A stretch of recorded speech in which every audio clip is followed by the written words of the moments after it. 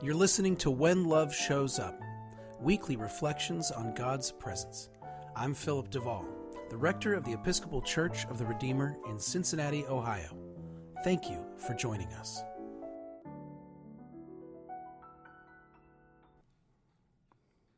Hi, friends. This is Philip Duvall here at Church of the Redeemer. We're on hiatus for a little bit, but we will be back soon with more episodes of When Love Shows Up. This year, I resolved to be more sexist. It was New Year's Eve 10 years ago, and we were standing in my kitchen. It was just my friend Rebecca and me. Our spouses were in the other room, and I revealed to her my resolution. Before we go any further, and I try to explain myself, let me be clear that this was a terrible resolution. At the time, though, I thought I was onto something. More sexist? Rebecca asked. She, my dear friend, a fantastic priest, a brilliant human, and very much a feminist, did not brave the holiday traffic to come an hour plus north just to deal with and spend the evening listening to my nonsense. She didn't like it, and she quickly said, "That is stupid. Please explain." So I did. I was 3 years into this marriage, I said, and I had realized something. I kept expecting my spouse to be like me, to think like me, to respond and react like me, and it was making me miserable. It was no help to either of us. And I thought to myself, if I just acknowledged that she was a woman and I was a man, and we would therefore be different about all sorts of things, I could then begin to accept those differences, and we might have a little more peace in the household. So, I reasoned, I needed to be more sexist. This was a terrible idea, and Rebecca told me so. But in her seemingly infinite grace and patience with me, she said, "Well, this sexism thing is dumb, but I want you to let your wife be herself, so I'm going to tentatively support it for now." The good news for all of us is that I've never been able to keep a New Year's resolution for more than a week.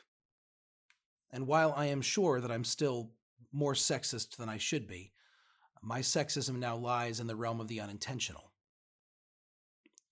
It's also worth saying that, aside from my sheer lack of resolve, my basic views about sex and gender have changed significantly in the last decade. I don't really buy into the whole men are from Mars, women are from Venus binary that once offered me such simple solutions. But that's a conversation for another time.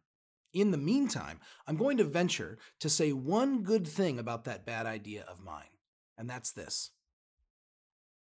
I was just beginning, to understand that for me to know any kind of peace, I was going to have to accept the person I loved for who they were, and not for who I wanted them to be.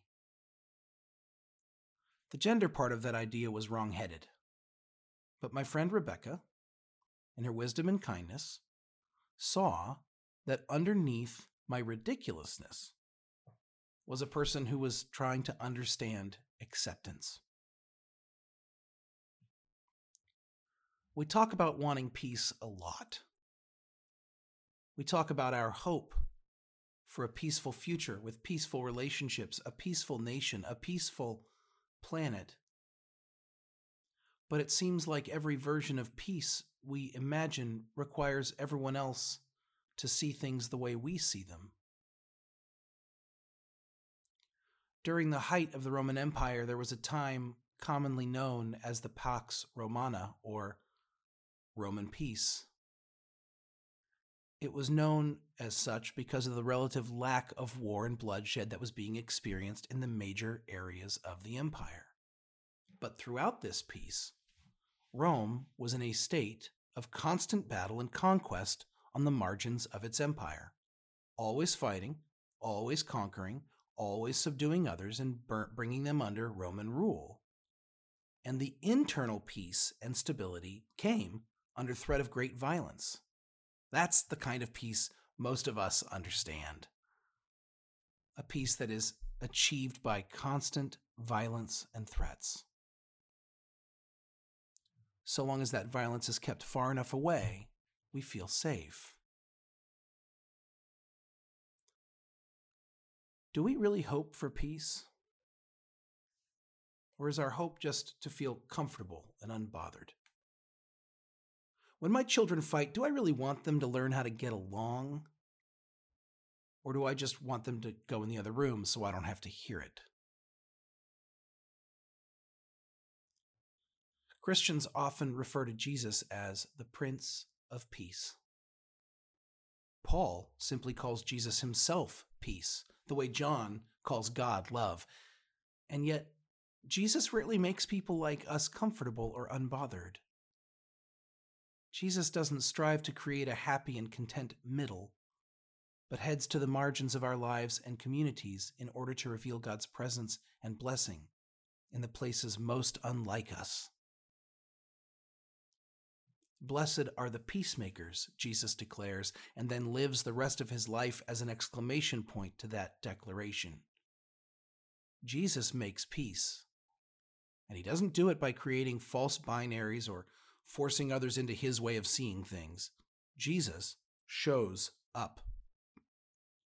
Jesus makes himself present. Jesus listens. Jesus recognizes faith and beauty and holiness and humanity in lives that look nothing like his own. Any peace my wife and I have found with one another has not been based on being able to properly categorize each other. Labeling her has not worked. Embracing her dizzying complexity and recognizing God's presence in her holy humanity has taken me much further down the road to real peace than dismissing our differences as a gender issue, or worse, much, much worse, trying to make her see things my way. Paul says that the kind of peace Jesus brings surpasses all human understanding. And that's good news, too, because I understand so little about the people I love most. I also have very little understanding of the times in which we currently live. Times that seem constantly threatening, endlessly uncertain, eternally divisive. A hope for peace that is remotely realistic, then, cannot be a hope for everything to become clear and simple and pure and obvious. Jesus' peace does not make the difficult, complex things simple. Jesus' peace helps us see the holiness in the difficult and complex. The acceptance of God's presence and blessing outside of our comfort and ease is the work of the peacemaker. This has been When Love Shows Up, a podcast of the Episcopal Church of the Redeemer. From Cincinnati, Ohio, the Queen of the Midwest, the crown jewel of the Buckeye State, this is Philip Duvall. Remember, you are blessed, and you are a blessing. Thank you for listening.